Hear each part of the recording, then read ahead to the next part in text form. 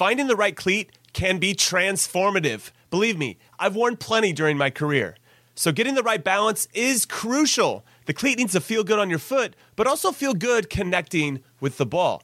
The New Balance Furon 7 Plus is built with both of those points in mind, offering overall comfort and precise striking in the game's fastest moments. Because, as I learned the hard way, because I didn't possess much of it, speed matters in soccer. That's why the Furon 7 Plus is built for accuracy and precision at rapid pace, and is engineered specifically for use on firm ground.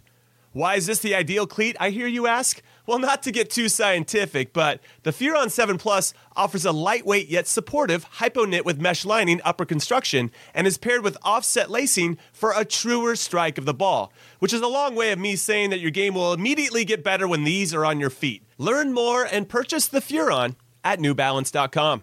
Hiring for your small business? If you're not looking for professionals on LinkedIn, you're looking in the wrong place. That's like looking for your car keys in a fish tank. LinkedIn helps you hire professionals you can't find anywhere else, even those who aren't actively searching for a new job but might be open to the perfect role. In a given month, over 70% of LinkedIn users don't even visit other leading job sites. So start looking in the right place. With LinkedIn, you can hire professionals like a professional. Post your free job on linkedin.com/recommend today.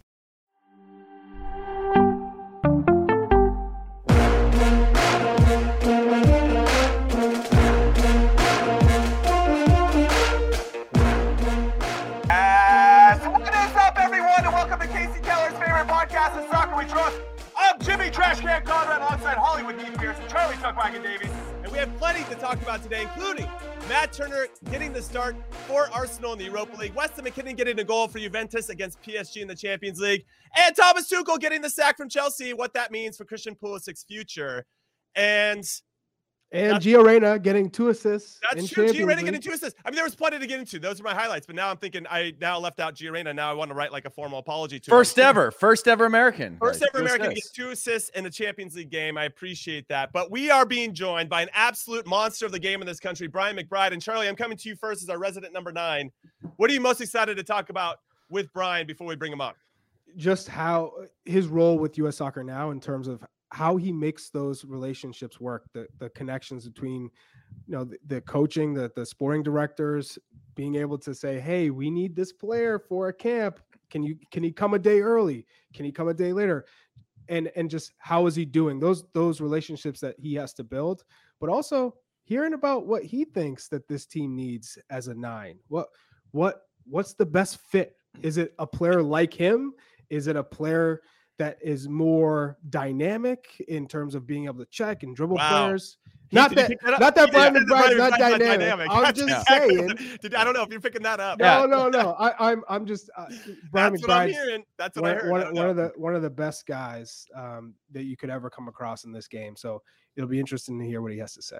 Okay, and Heath, what about you? What do you want to ask? Yeah, Brian? I only have one question for Brian, and that's why is Carlos Bocanegra, not former teammate of ours, not releasing players for youth national team camps? That's Get him. Oh, that's good. Get him. I'm just trying to go after him. Oh, my, here we go. Brian's already in the hot seat. He's not even on camera yet. So without further Freddie ado, it's time for our tail of the tape. Standing 6 feet tall, though he played like he was 6'5", weighed in at 176 pounds with some very sharp elbows, which protected him from those donkey center backs he had to compete against, like myself, who played professionally for 17 years with teams in MLS, Germany, and England, and he represented the U.S. in 3 World Cups, which made him an easy selection for the U.S. Soccer Hall of Fame. It's current general manager for U.S. Soccer, the pride of Buffalo Grove High School and St. Louis University, Brian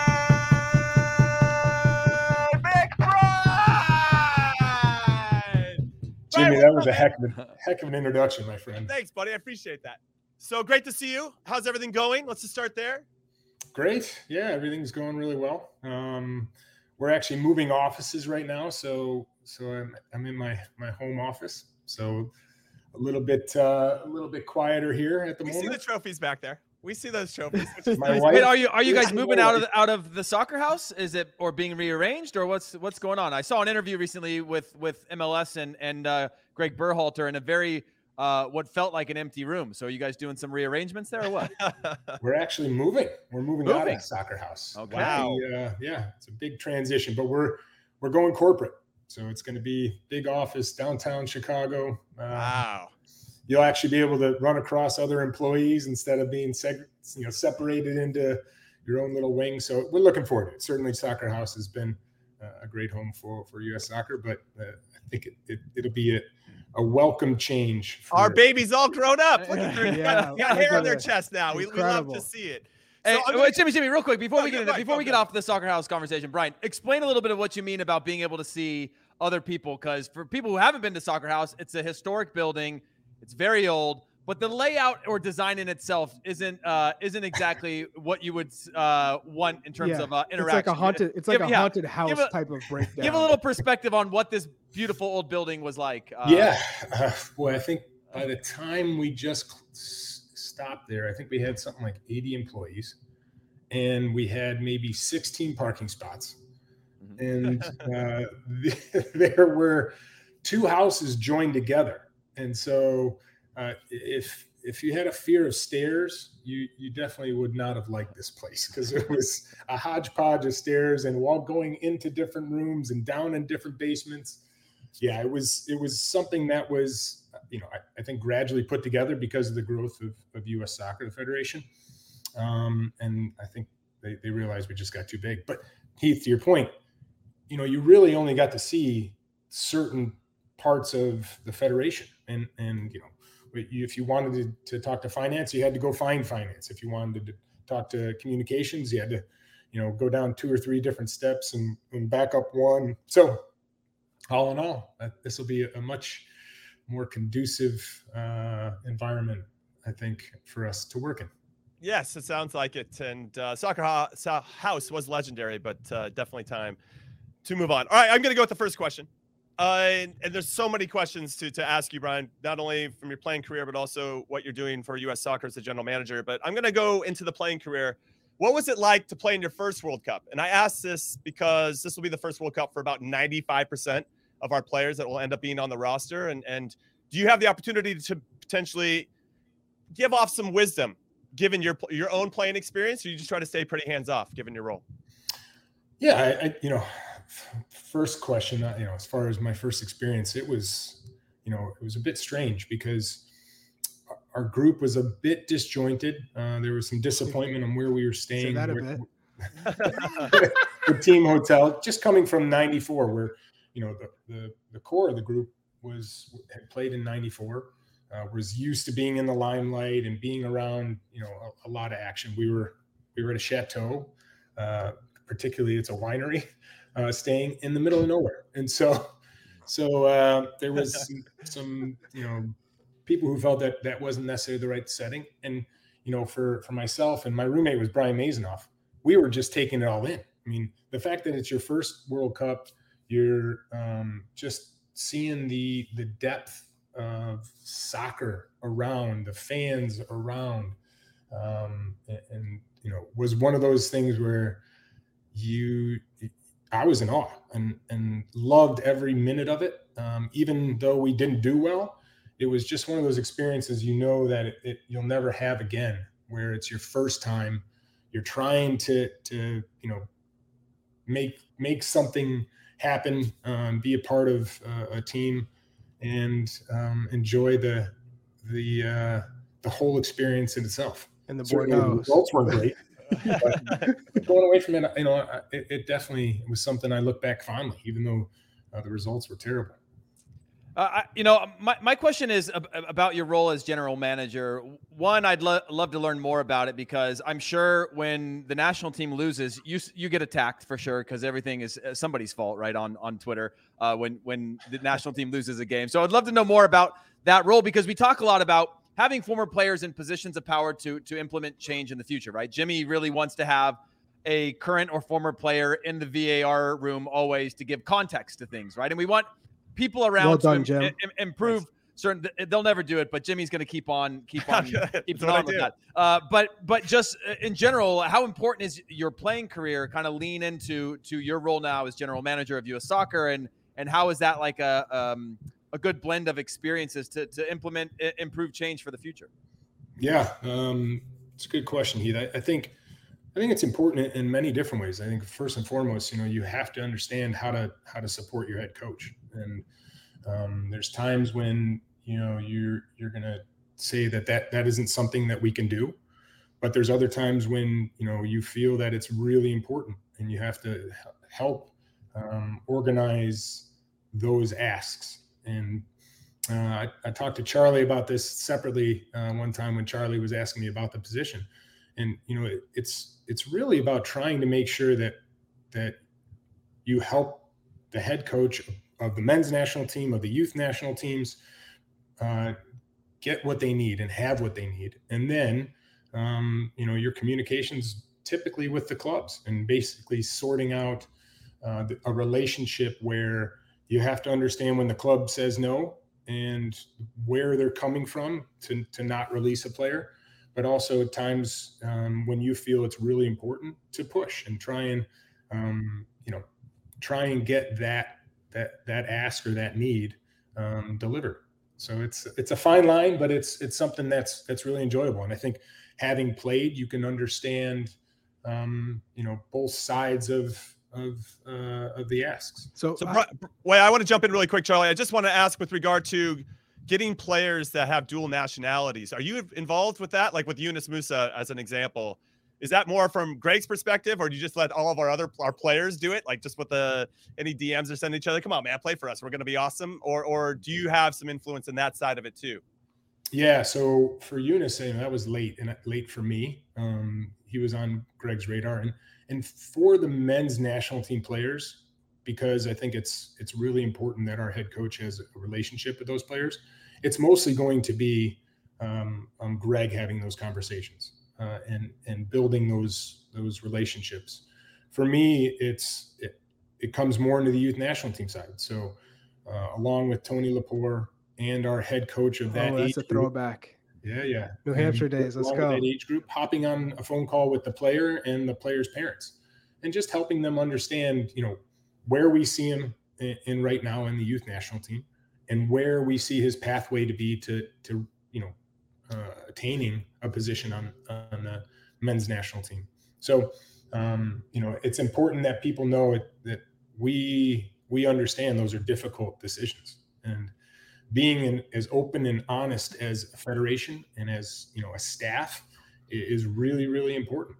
And, there's never any promises. There's just more of help to understand how we see that individual a part of our federation. In terms of some of the players that you have to deal with in Europe, Christian Pulisic, Serginho Dest, they haven't had the easiest of circumstances and situations.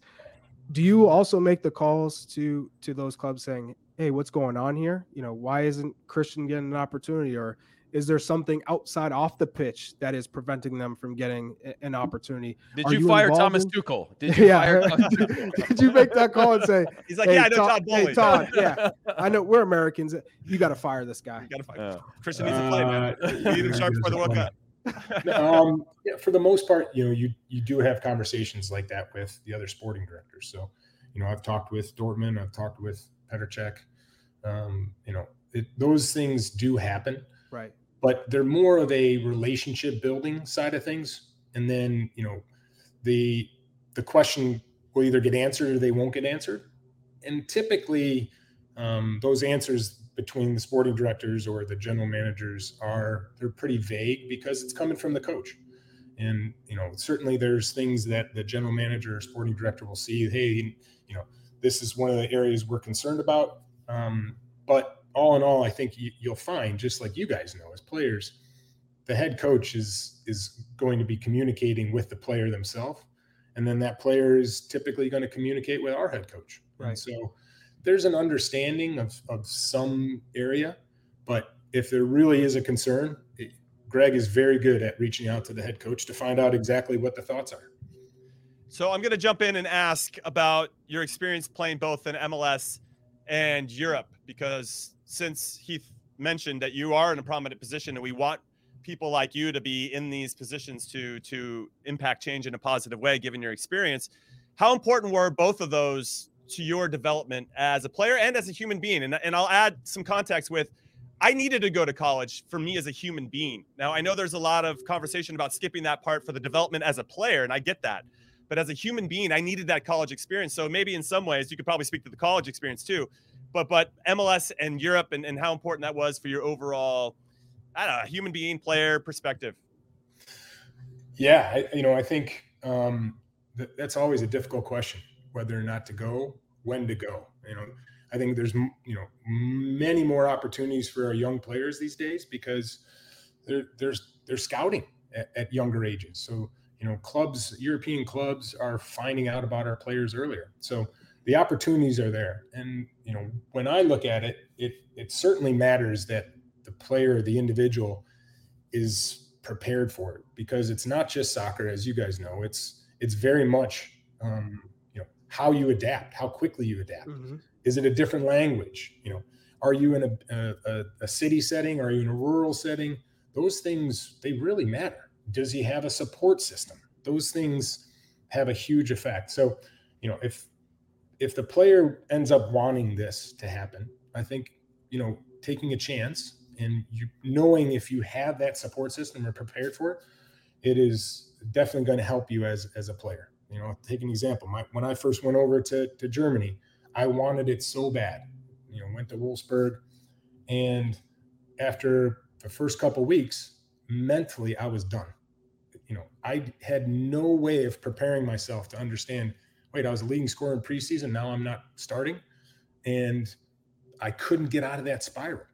So, I didn't have a support system in the sense of how to understand those factors and what was happening there. And I ended up having to say, I need to get out of here because I need Ricardo Pepi. What was that, Charlie? Sorry. Charlie's got a cold. Charlie's got a cold. I had a Pepi in my throat. And so, I went back. The one thing it did do for that year, it taught me what was needed to be a professional. So then when I, started in MLS, I think I had a leg up. I understood what it meant to be and what was needed to be a professional. Then I got that mental strength. I had a support system, so those parts are definitely things of growth. And does it help you as a person? Certainly. It helps you. And, for me, I think I learned how to be a grown-up and a human being in Columbus. But those experiences, like you guys know, any experience you have can be a positive experience as far as if you take it as a growth moment. And that was definitely something for me. And for our players, it's the same thing. Some adapt quicker, some don't. But it can help you grow. Yeah, that's my follow-up question on that is obviously your recognition to leave is a really important one, right? And we joke now about Ricardo Pepi and the situation that we, at least the three of us, thought this is not the right thing from him.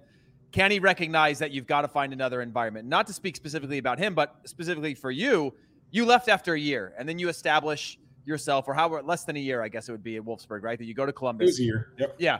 And you're able to continue that growth trajectory instead of saying, I'm going to keep on fighting this out and go a second year or a third year. And now you've lost potentially a lot of time in your player development. I mean, how hard is that, or how hard was that for you to recognize from an ego standpoint? Like, man, I need another environment. I need to change this, knowing that that time or that window is really, really important for your development. I think you were 22 years old roundabouts when you went to Wolfsburg. Yep. Yeah, recognition of it. I think it's a bit different. Like when I say I didn't have a support staff, I didn't have an agent. I didn't have, someone that had gone through that process that I knew. And so those things, I think if I had that, it might've been different because I might've been able to work through that stuff mentally. That's, I think, a benefit for our younger players now is there are players to look at. And there are people that you can say, hey, can I ask you a question? Mm-hmm. Is there, what's your thoughts on this? So I think that it's all something that in the end will be beneficial, but that recognition really is tough, especially nowadays, because it's a lot more money than what I would go over to Wolfsburg for. Right. So, you have the other factors that can be difficult to step away from. But regarding Ricardo, I think that getting into Groningen, having the opportunity to play more, being in a setting where, it's a league where it's definitely more of a league where you can learn as you go. And in the Bundesliga, you're usually someone that is either playing part-time and learning, but not expected to be, someone that jumps on the field and make a difference immediately. So I'm looking forward to see how he does in Groningen. And it's a league that caters to strikers. So it should be something where you also transition to a team that's fighting relegation every week to a team that's, upper middle half of the Eredivisie. So I think he's going to have more opportunities. The game's more open for him. And now it's really on him to succeed. I want to talk about the Olympics and what that does for a group. So finally, a team qualifies for the Olympics. We have not played in the Olympics since you and I were teammates in 2008. That's right. I didn't know that Brian was 22 then either, by the way. I had no idea. Amazing. I knew Jimmy was 40 then, but I didn't know Brian was 22. Yeah, it's crazy. They called me Grandpa, Heath. Really... Well, you saw, you got to see what it did for players like myself, for Stu Holden, Marisa Dew, younger players getting an opportunity to see what the level of competition is in an Olympics. So now for this group, how important is it for them in their development? How do you see players coming into that team and finally, making a difference, pushing for a medal? Because I thought we had the quality, certainly, to finish with a bronze medal at the very least. I think we were very unlucky in that last game against Nigeria. But given that, where do you see this team and how important will this be in terms of their development? Well, yeah, Michael Roscoe deciding to bow the guy 3 minutes in right in front of the assistant referee. Anything but that. I mean, anything but that. There could have been a better decision made. I'm not sure. You're not holding on to it still. I can't tell. Yeah.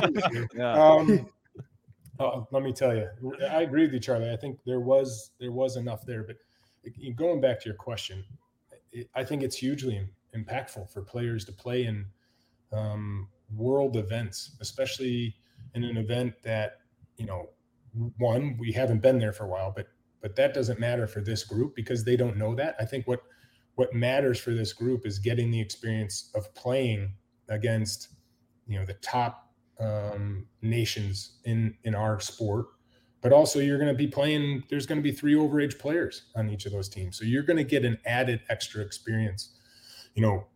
Anytime you get a chance to play for something that says world champions, I think those are special events. And the more we can have our teams take part in those events, I think the better our players are going to be prepared to make the next step, whether that's, to a top European club, whether it's an MLS club, or whether it's, them just continuing to get better and improve themselves to make a difference in their career. I think these type of events are hugely impactful.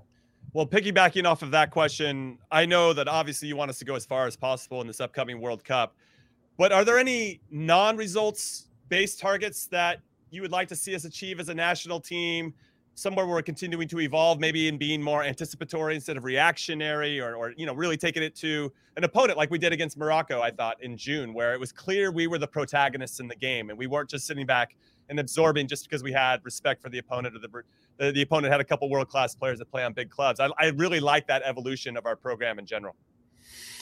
Yeah, and I think the non-results or the immediate results are always going to be wins and losses, and those are going to be important.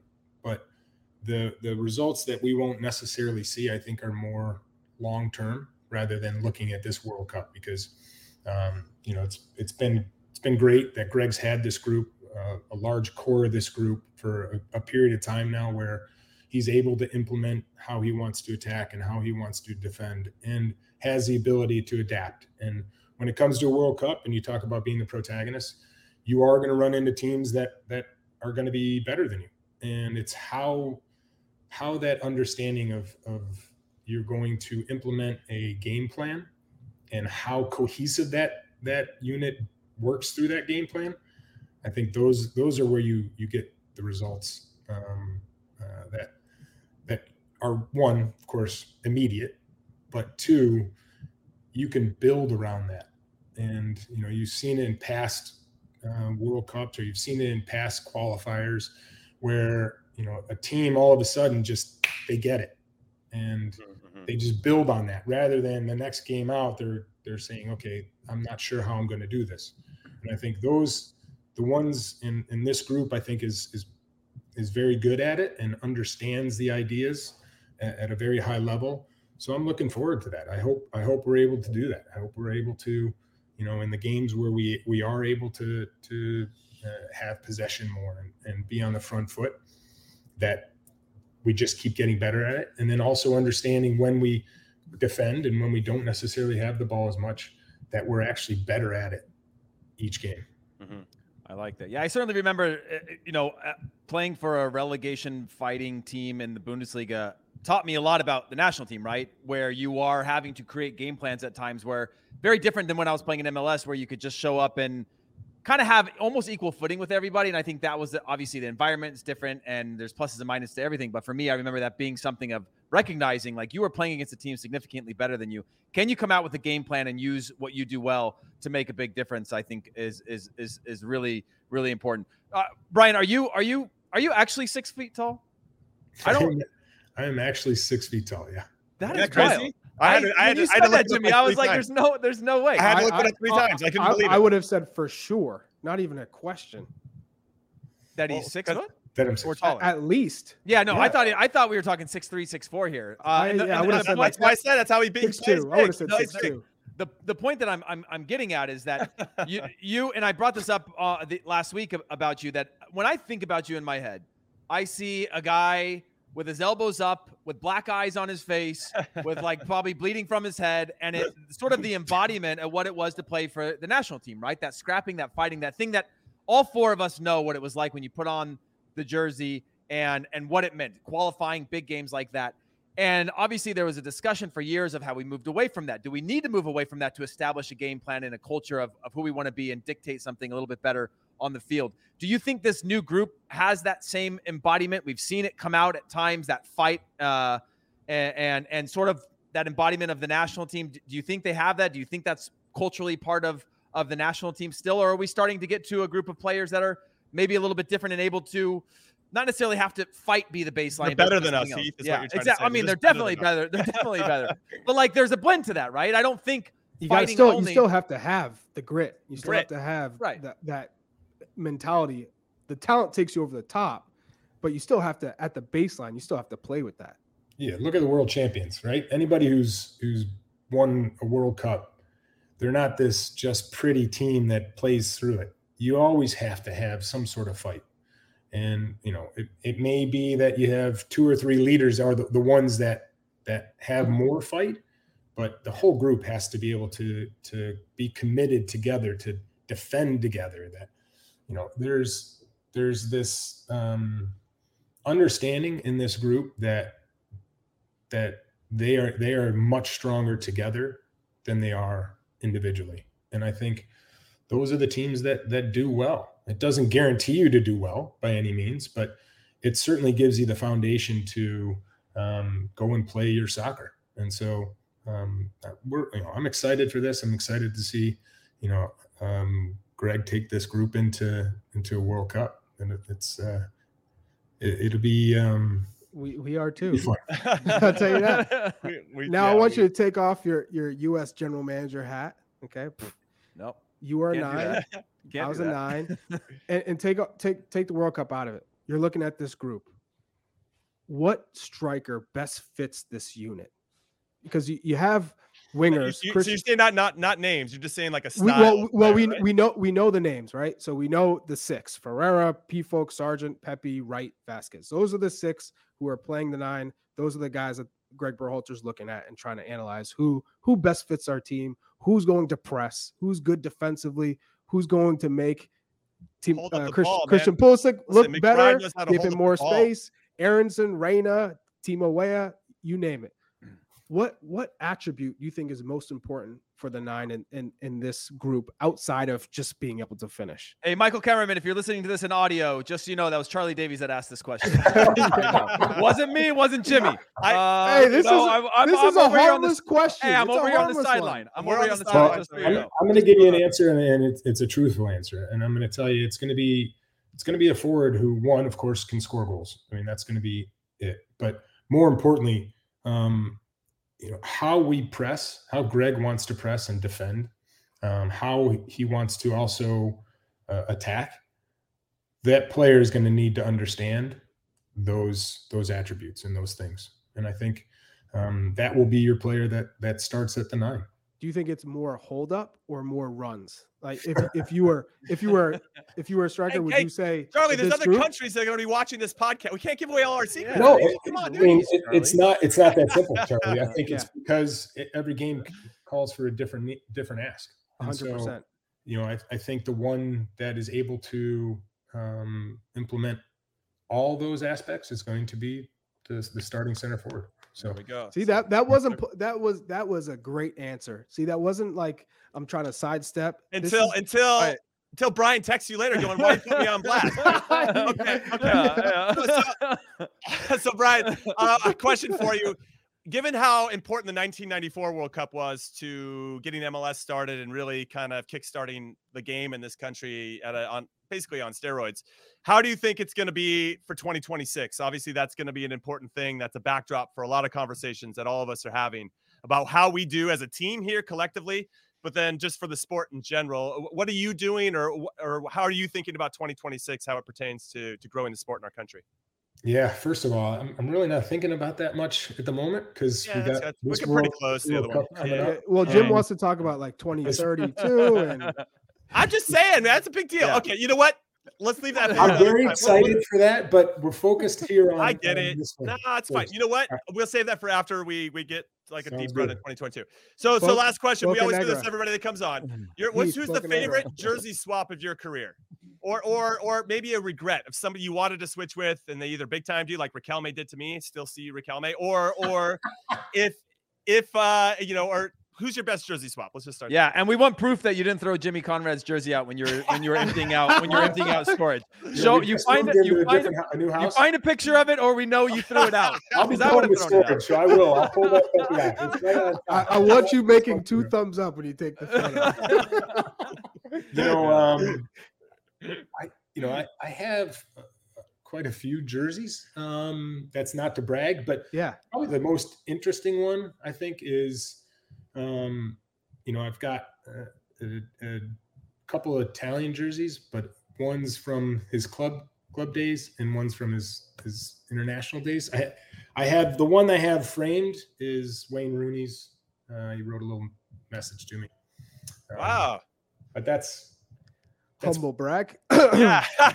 Flex of the day. Wait. What did Wayne Rooney write? I asked if he could sign something. It wasn't like he said, "Hey, let me sign it." Got it. When I was coming back from Fulham to here, I was like, you know what? I'm going to ask him. And was there any pies to the face in your career that you went after? Because we've all kind of got ours where, you know, I've told mine where every Spanish player told me they promised their grandma the shirt. And I was like, you can't all have promised your grandma the same day this shirt. But was there one that you went and asked for and didn't get, or you really hoped for, looked forward to? Let's do it in the locker room. They locked the door. I'm sure there was. I can't think of anything. The funny thing is being a forward, as Charlie knows, when the game ends, you're typically nowhere near like their special player. No, you're with Maldini. They've already. Wait, what does that mean about center backs? What do you say? Hey, Jimmy, we were special players, dude. The boring back. It all comes out. I was more about convenience. Actually, I'm gonna keep this one. Actually, I'm gonna keep my kit and not trade with the boring back. Unbelievable. Do you ever trade with a goalie? I've never done that. Raimondo. I did Raimondo. I never traded with a keeper. I think I have like 2 Keller jerseys. Yeah, Casey. Casey was my roommate. He's my buddy. Oh, that doesn't count. I'm talking about like you went and sought after a keeper and you're like, hey, let's trade. And the keeper was like, yeah, you just banged a goal on me, so let's trade for sure. Yeah, that's the thing is either it's got to be a rare circumstance where he blocks 9 shots and you respect each other because you hit him well and he did well. But otherwise, you're like either you beat them or they beat you. Yeah. Unbelievable. Yeah. No, I think I traded with all the American goalies when I played against them. I'm not sure if I have a Timmy jersey. That one I might not have. But I've got Brad's. So who's the best defender that you traded with? Oh, man. That's your question. The best defender I ever played against was Jamie Carragher. And you traded with him? And I don't think so. I was so pissed off because he scored. And that was one of the reasons why I didn't like playing. He scored a corner when I was marking him. But he set up really well against me because I was never this blazing fast forward. So, it wasn't like I was going to. Yeah, Charlie mentioned that earlier. Yeah, sure. I was all about movement. Yeah. I was all about holding the ball up, connecting, and timing getting inside the penalty area. And Jamie was always knew where I was. I was never able to get free in the penalty area, and so those are the guys that made it difficult. Like the others, I love playing against Rio. I love playing against defenders that were physical and in that manner. So you love John Terry? Yeah, I love playing. I love playing against Chelsea. It was awesome. Yeah. How many goals did you score against Chelsea? You get a couple? He's like 12. Yeah. Baker's dozen. Do you still have John Terry in your back pocket, Brian? I never said that. All right. England, let's go. I love it. Brian McBride, thank you so much for your time. Thanks, Woo! Absolutely appreciate you. Best of luck in the coming months, and we look forward to talking to you after it all goes down, because I still have a lot of questions about 2026, obviously. Brian McBride! And 98, all the burgundies that you have. All right, man. We'll talk to you soon. Brian McBride. Okay, we're going to take our first and only break of In Soccer We Trust. When we come back, we'll break down all of the fun action for Americans in Europe this midweek, so don't go anywhere.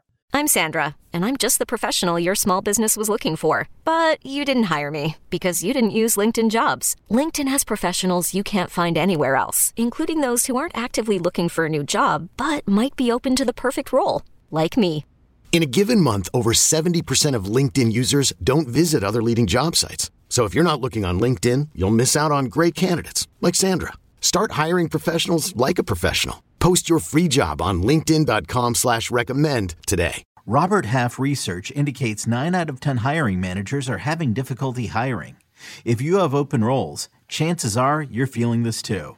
That's why you need Robert Half. Our specialized recruiting professionals engage with our proprietary AI to connect businesses of all sizes with highly skilled talent in finance and accounting, technology, marketing and creative, legal, and administrative and customer support.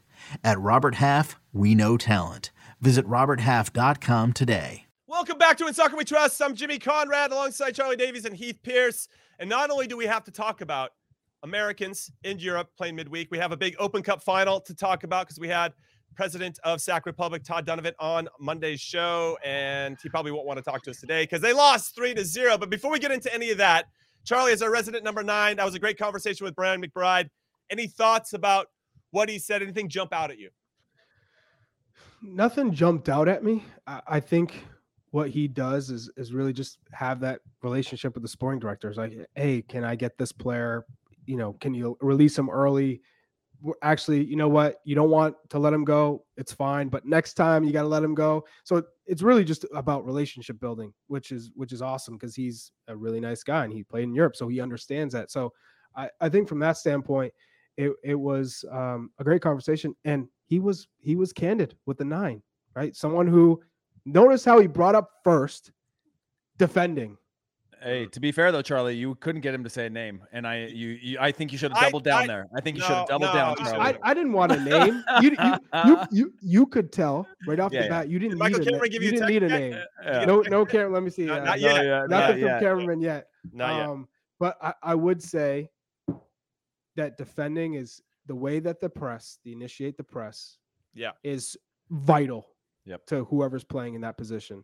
Which means P-Folk is out. He is out because everyone says P-Folk can't run, can't press. He doesn't have that in his game.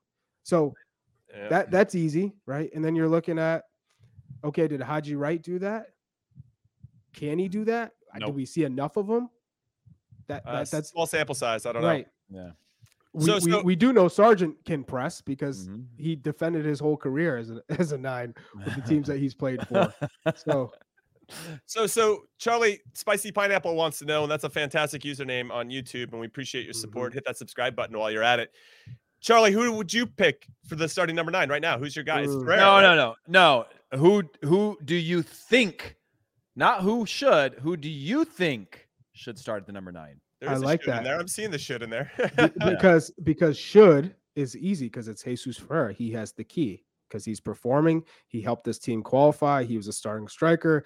He hasn't done anything to lose that spot, even though that's going to be the that's going to be the way it is, considering that whoever's playing has to be playing at the 9 for their club and scoring goals all the way through up into camp. So that's just how he stays in that position. Okay. But right now, it's easy to say Josh Sargent. I see all the comments in here, Sargent, because he's scoring. It's in the championship. I don't want to take anything away from him scoring, but you have to keep that form all the way through. If he gets called into this camp, he has to show something there as well. He will. Because, he was my bold prediction. I think he makes the team. And then, I'm still holding out hope for Pepe to turn around in Holland because of everything he offers. I think we're taking 4 strikers minimum, right? Do we say that already? 3 or 4 strikers? Maximum 4. Maximum 4. So if you bring Pepe and you bring Ferreira and you bring Sargent, then that 4th spot for me, I still think you got to bring a Haji target. Yeah, you got to bring one. I would say Pifok. I'd say Pifok goes over Haji. Pifok's not going to be your 9 in the game. We know that, but Pifok for sure over Haji Wright at this point. Yeah. He would come on if we're down. We've talked about this before. Heath, anything from the Brian McBride interview that stood out for you? I think it's kind of cool that he's like the BFF of U.S. soccer. He's got to go out there and build relationships with everybody. That's pretty. Yeah, sweet. You got to build relationships, but that's a massive challenge, right? If you know just the dynamic between Major League Soccer, like Soccer United marketing, right, and the split there and all the things, it is a very complex world that you live in. And to be a former player where you are, and I've experienced this, we've all experienced this some in our post careers of having to leverage what you did and the respect that you have into something that might not be viewed the same for people. It's hard, right? You're building relationships, but I made the joke about Carlos Bocanegra, but Carlos Bocanegra doesn't release players sometimes because he's looking from his perspective of the club saying, hey, we've got plans with him. He needs to play in these games, or we've got him on this training plan or development plan. And I don't think him going there is that important at the moment, or whatever his reason. I'm speaking for him. But on the flip side, you're U.S. Soccer. You're like, hey, we've gone through this pandemic. We haven't had players in camp for a couple of years now. It's really important to build these teams back up, or whatever their priorities are, right? We're preparing for a World Cup or, whatever it is the most important thing for U.S. Soccer. And that might not be the most important for MLS or a team in Europe or Liga MX. It's a challenge. It sounds easy to just be like point of contact, but building those relationships, nurturing and managing them is probably pretty complex. Would you guys say it the same with me in terms of the number 9 who should be starting in the World Cup, not who is? Oh, Charlie, we already moved on from that, man. Charlie got it. Don't worry about us. I'm not. I'm good. You called us defenders basic. You and Brian did. You don't get any. You don't need backing from us. Unfortunately, are basic. But what I will say is, because have you heard of a Jimmy, you should just wrap up the show now. Let Charlie have to sit on this until next It's time. always the defenders swamping the attackers to be like, hey, can I get your jersey? Come on. Let's be real. No, but I would say if you're looking at this lineup right now in the starting 11, seeing Christian Pulisic not playing at all, we still think he's going to start in the World Cup first game. I think that's a set thing. Gio Reyna played on that left side. I don't think that's in stone, Charlie. You don't think it's in stone? No. I think it's in stone. I think it'd be insanity for me to think that. One, it's just hard for me to believe he's not going to play enough minutes, 30 minutes a game. And I'm like, Pulisic's getting the start there. I did like Gio Reyna spending some time on the left-hand side in the Champions League. Well, he's going to come inside, right? Yeah. So it works. So I think now the debate too that we talked about before is Zach Steffen and Matt Turner. Now Matt Turner's playing. Zach Steffen left City to get his opportunity to play at Middlesbrough in the championship, and now he's injured. So it's almost like that point was that whole move, the point for the move is irrelevant. And not only that, he's not playing at all. He's not even training. So would you say that cements Matt Turner as a starter now? Cements is strong. I feel like I'm curious. All right. Maybe not cements, but 80-20, 80% to 20%. He's in the lead. He's edged forward. But it's if this is the only game, is he going to get the next one? The next Europa League game? I mean, I'm kind of curious with Mikel Arteta, the Arsenal manager. Is this, sometimes he goes, competitions, this goalkeeper is it for this? And Ramsdale's going to be the Premier League one? Well, I mean, that would be amazing. They've got, Jimmy, they've got PSV, they've got Zurich, and they've got Bodo Glimt. If, you have to be able to trust that you put enough players on the field, and it's not going to be your goalkeeper that like lets you down and you don't get out of the group stages of Europa League. Like that's a group that they can win with a mix of their no disrespect, but a mix of like some of their up and coming players and a few starters on the field to bring some experience. So I think he starts all those. Now add that to some other cup competitions, and maybe he could be in a decent. That's all we need, because we don't need to, like, whether he starts in the knockout rounds of the Europa League doesn't matter, right? Because that'll be after the World Cup. For us right now, it's all about how his form is. So I agree with you. I agree with you that if he gets all the group stage games, and I assume they're going to go through, just their talent alone should see. Oh, they're going to go through. Then I think he's going to have the edge, and he's only going to get more and more confidence with each passing game. He looked a little nervous, and everybody would be in that situation when you start the game, and then he settled in and he was fine. And I think that's what's going to happen with each passing game. So I think Matt Turner's our guy. I don't know if he's cemented it yet, because I think Zach Steffen will find his way back in. But to your point, Charlie, I think that Matt Turner he's got the edge. He's got the edge. And Rashid, in the comments, I see you. We all said that Jesus Ferreira did not perform against Morocco or Uruguay. He got opportunities though. So if he didn't get any opportunities, then we'd all be saying, "Hey, hold on a second.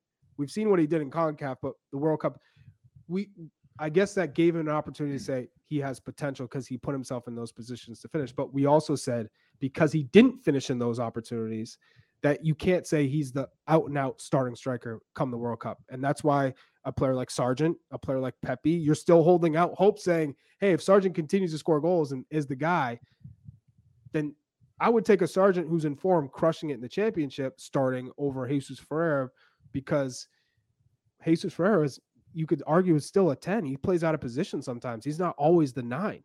So it'll be interesting. I'm really curious how September looks for the striker position. Yeah, I mean, just the Greg Berhalter interview, the long one that he did, the long form one he just did with Andrew Wiebe from MLSsoccer.com. You guys should check it out. It's very good, and I appreciated the insight from Greg. But kind of the underlying message I'm picking from up from him, and then also, and we've heard it from him before, and also Brian today. When we're talking about a number 9, it's not just about one thing. Nope. It has to be in multiple things. And so I think that Greg's going to select the player that best fits and maybe raises the game of the guys around him, or creates space for those players to have the success that they're having. So yes, in defense of Jesus Ferreira, didn't score against Morocco, but did he make those runs that created the pockets of space for Aronson and Pulisic to take advantage of? I mean, those are little things. This goes back that do matter, though. They matter. Yeah, this goes back to my Ricardo Pepi argument for a while now. Now he's gone so long without scoring or playing significantly that I've walked back on that. But he actually makes players around him better. He presses the way he's supposed to press. His response is always good. He makes the game predictable for players around him. It's the same to Brendan Aronson. And that's a really important thing. And I think people get caught up on like placing 11 of our biggest names or biggest clubs onto the field. But the way in which this team's going to have to get results somewhere in the group stages is going to require that unit or that predictability to play against anyone. Because when our team was getting beat in qualifying because we weren't pressing well, they play right through us. And that's against CONCACAF opponents. You know, you play against a good opponent where if you don't know how to get into your blocks or what to do in transition, you're in big trouble. So it's an easy win. I wish Greg would just come on our show and just say, hey, it's a system. You're in the system, or you're not in the system. Even though he does seem to say that in other words, and people don't want to listen. Yeah, it's system or not. And I'm with you. John Anthony Brooks' argument. Well, one of the things I'm trying to think. Okay, we're post Wales game now. Okay, we're post the first game of the World Cup. Maybe it doesn't go the way that we want. Where are we going to be second guessed with the starting lineup? And I think it's going to be at the 9. It could potentially be at center back. It's not going to be in the middle of midfield. It probably won't be with our wingers. No. Maybe it's when we bring on a sub or something like that. But I feel like the 9 of the center backs are the ones that are going to be the big issues. What's that? I was saying Joel Jimenez, he said, what if Josie gets us? I say he's out of the question at this point. He would have to score legit hat tricks in every single match from here on out. Like that. So, I mean, if he went 10 games with 12 goals or something like that, I think you can at least start to begin the argument. Yeah, you're not gonna win the argument, but you can actually start to make the argument. Yeah, but that's not happening. All right, so some big performances midweek from some of our players. We had Christian Pulisic. We'll get into him in a second, but Matt Turner obviously starting today. I just wanted to briefly touch upon Wesley McKennie and Gio Reyna. I don't know which one you thought was more impressive Weston McKennie scoring against PSG. Guys, so good at showing up in big moments. Mhm. It gave his team a chance against. That was a good goal. It was a very good goal. I think he's our most clutch player. That's what I tweeted, and that hasn't changed, especially on set pieces. He always seems to find a way to create some space to get something on goal. I remember even when we didn't play well against Canada in Canada, we lost that game 2-0 in World Cup qualifying. Our best chance was Weston McKennie on a corner, and I think that's probably going to be a point of emphasis for our England World Cup. McKennie corner, England, boom. Oh God, inject that straight into my Let's veins. go. I hope from your lips to the soccer god's ears for that to happen. And then Gio Reyna coming off the bench because Torgan Hazard got hurt 23 minutes into Dortmund's game, and he has 2 assists, and he looks pretty spry. He doesn't look 100% fit, but he still obviously is thinking so quickly, and he's got the ability to change games on his own. Charlie, if you want to go with this, I was going to say performances with those guys. Well, Jim, the best thing about those 2 assists, the first one, because Charlie, hold on. Charlie, put your pen down. You're not writing anything. Put your pen down. You know what I mean? Put that thing away. There's been a lot of talk of Gio Reyna being selfish. In that first assist, he had a one-on-one with the keeper. He could have easily taken a shot. Easily. He decides to pass. That's growth for me.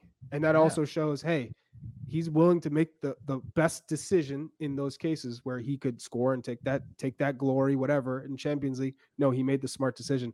Let's just stay healthy. Stay on the pitch, Gio. You want to know what selfishness is? Julian Brandt in that game. I don't know if you saw that guy, but that's an example of somebody who didn't pass the ball one time, and there was like 6 tap-ins, and every single time you see all the attacking players do like here, I'm here, look around.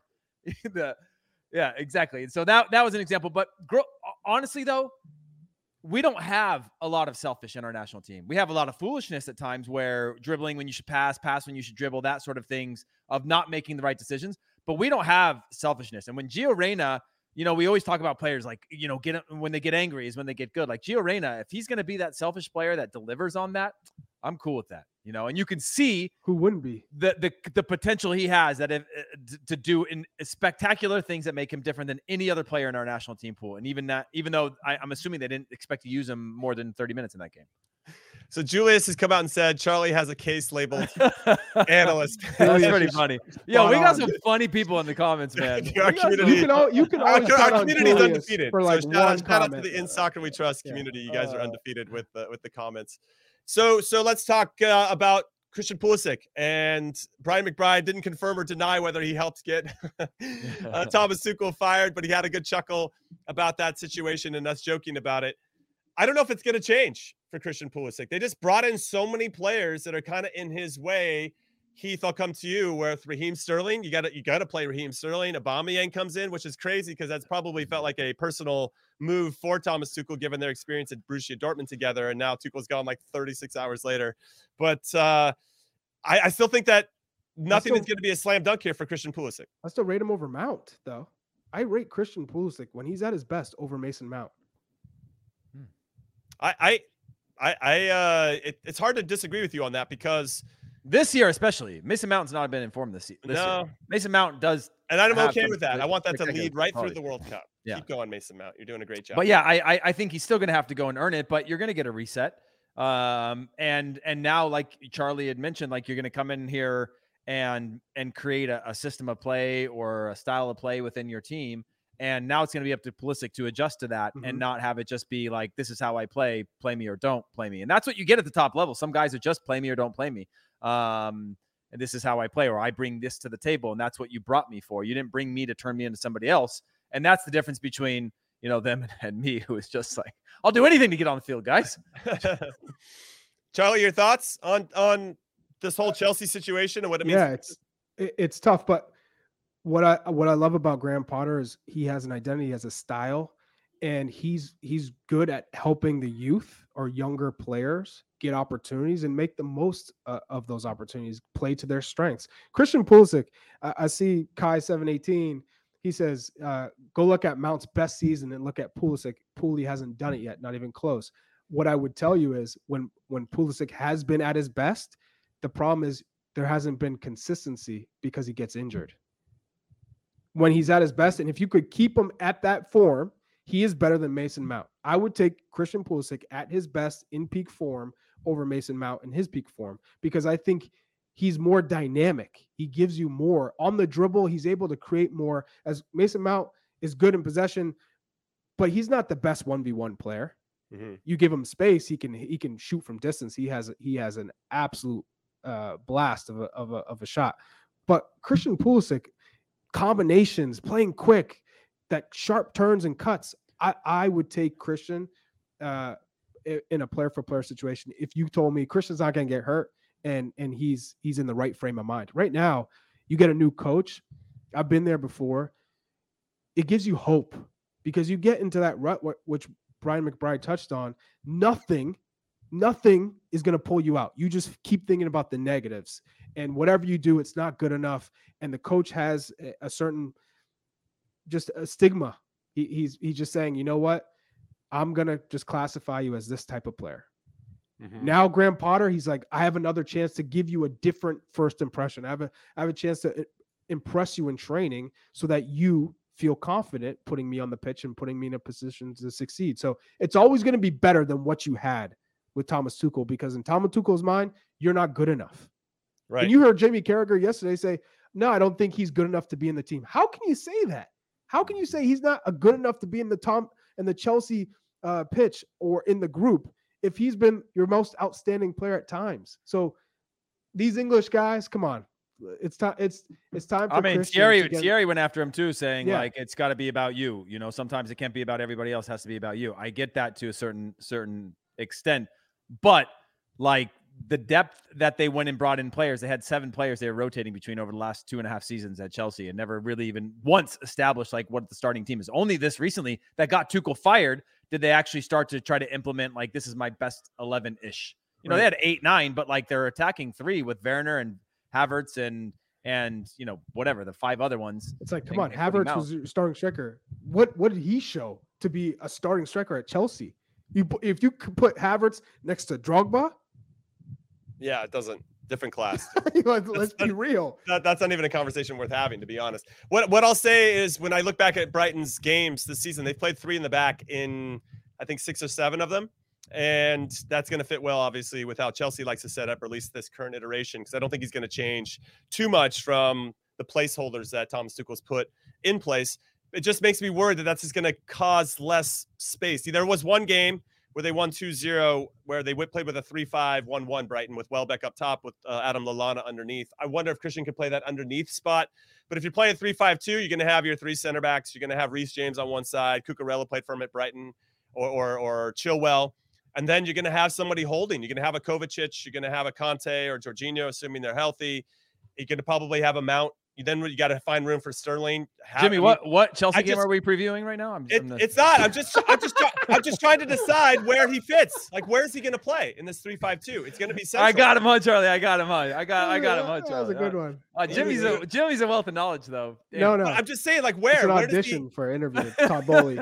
Jeez, Jimmy, you want the head coach job or not, dude? Just send in an application, dude. I did. I tried. You know I tried. They said I wasn't ready yet.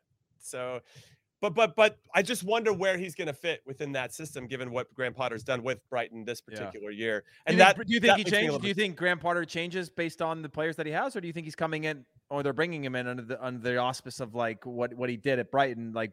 Listen, I think that Thomas Tuchel is a dick. He just seems like a dick, okay? And he got really brash at the end. He did the same thing when he was at Dortmund. Mm-hmm. He did the same thing when he was at PSG. When things weren't going his way, he got really antagonistic and started making comments very similar to what he'd just been doing recently.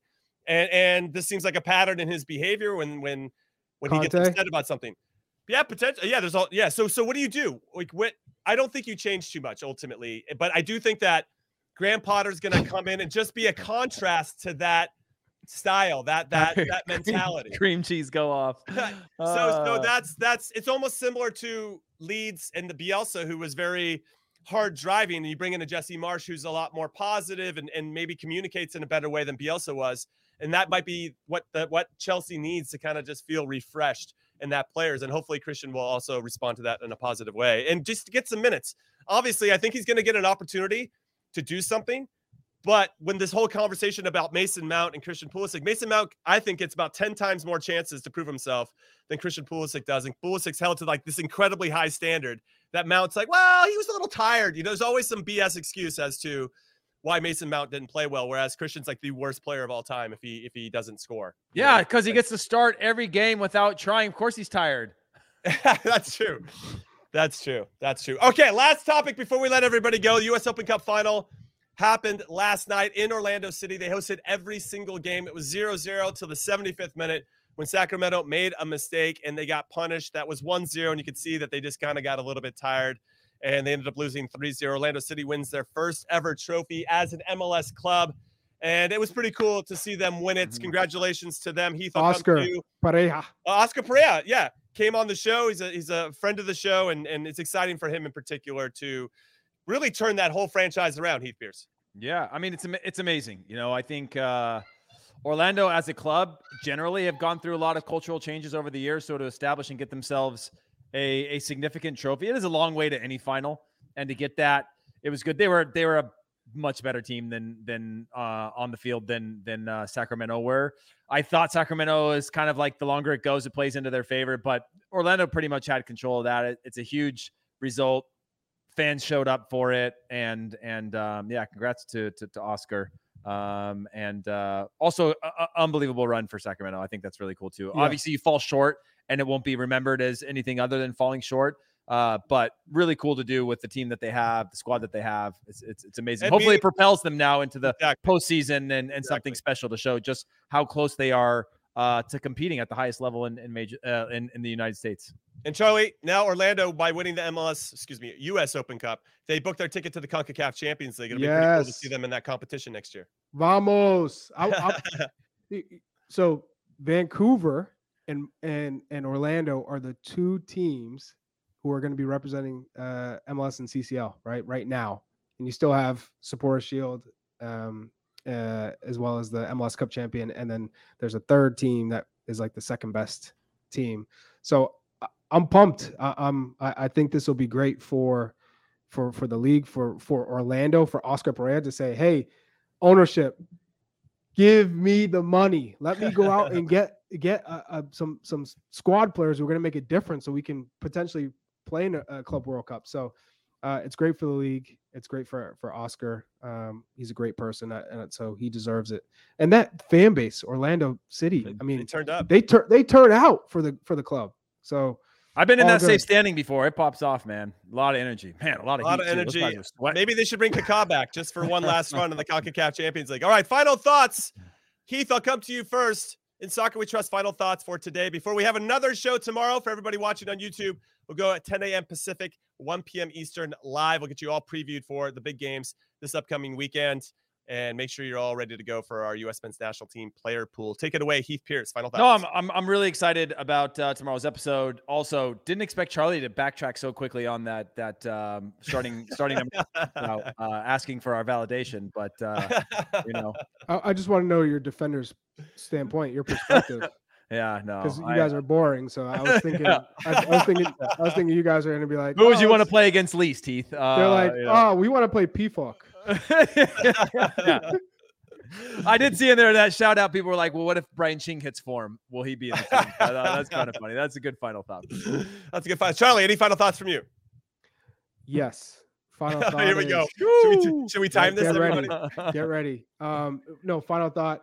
Brian McBride's awesome. And I'm glad he was on to talk about what he does. One, I think people weren't too sure about his role, but three, just giving everyone an idea of what is going to be needed from that 9 position. It's not just scoring, which is the most important for that position, the most important thing that you need to do as a 9. But more importantly, they need to do pressing, they need to do holding up, they need to make runs. It's all about the mahogany in my backdrop. So thank you, Patrick. Appreciate it. My final thought is that I think Charlie just skipped from 1 to 3 with his final thoughts, but I'm just throwing that out there. All right, everybody. Thank you for listening and watching as always. On behalf of producer Des, producer Alex, Charlie Chuck Wagon Davies, Hollywood Heath Pierce, Brian McBride, and myself, Jimmy Conrad, I want to say thank you so much for listening to In Soccer We Trust. Please take a minute to leave us a rating and review on your favorite podcast platform. We're on Apple, Spotify, Stitcher, anywhere you listen to podcasts. We're also available on video, so make sure you hit subscribe here on the YouTube channels, and we will see you tomorrow. Later.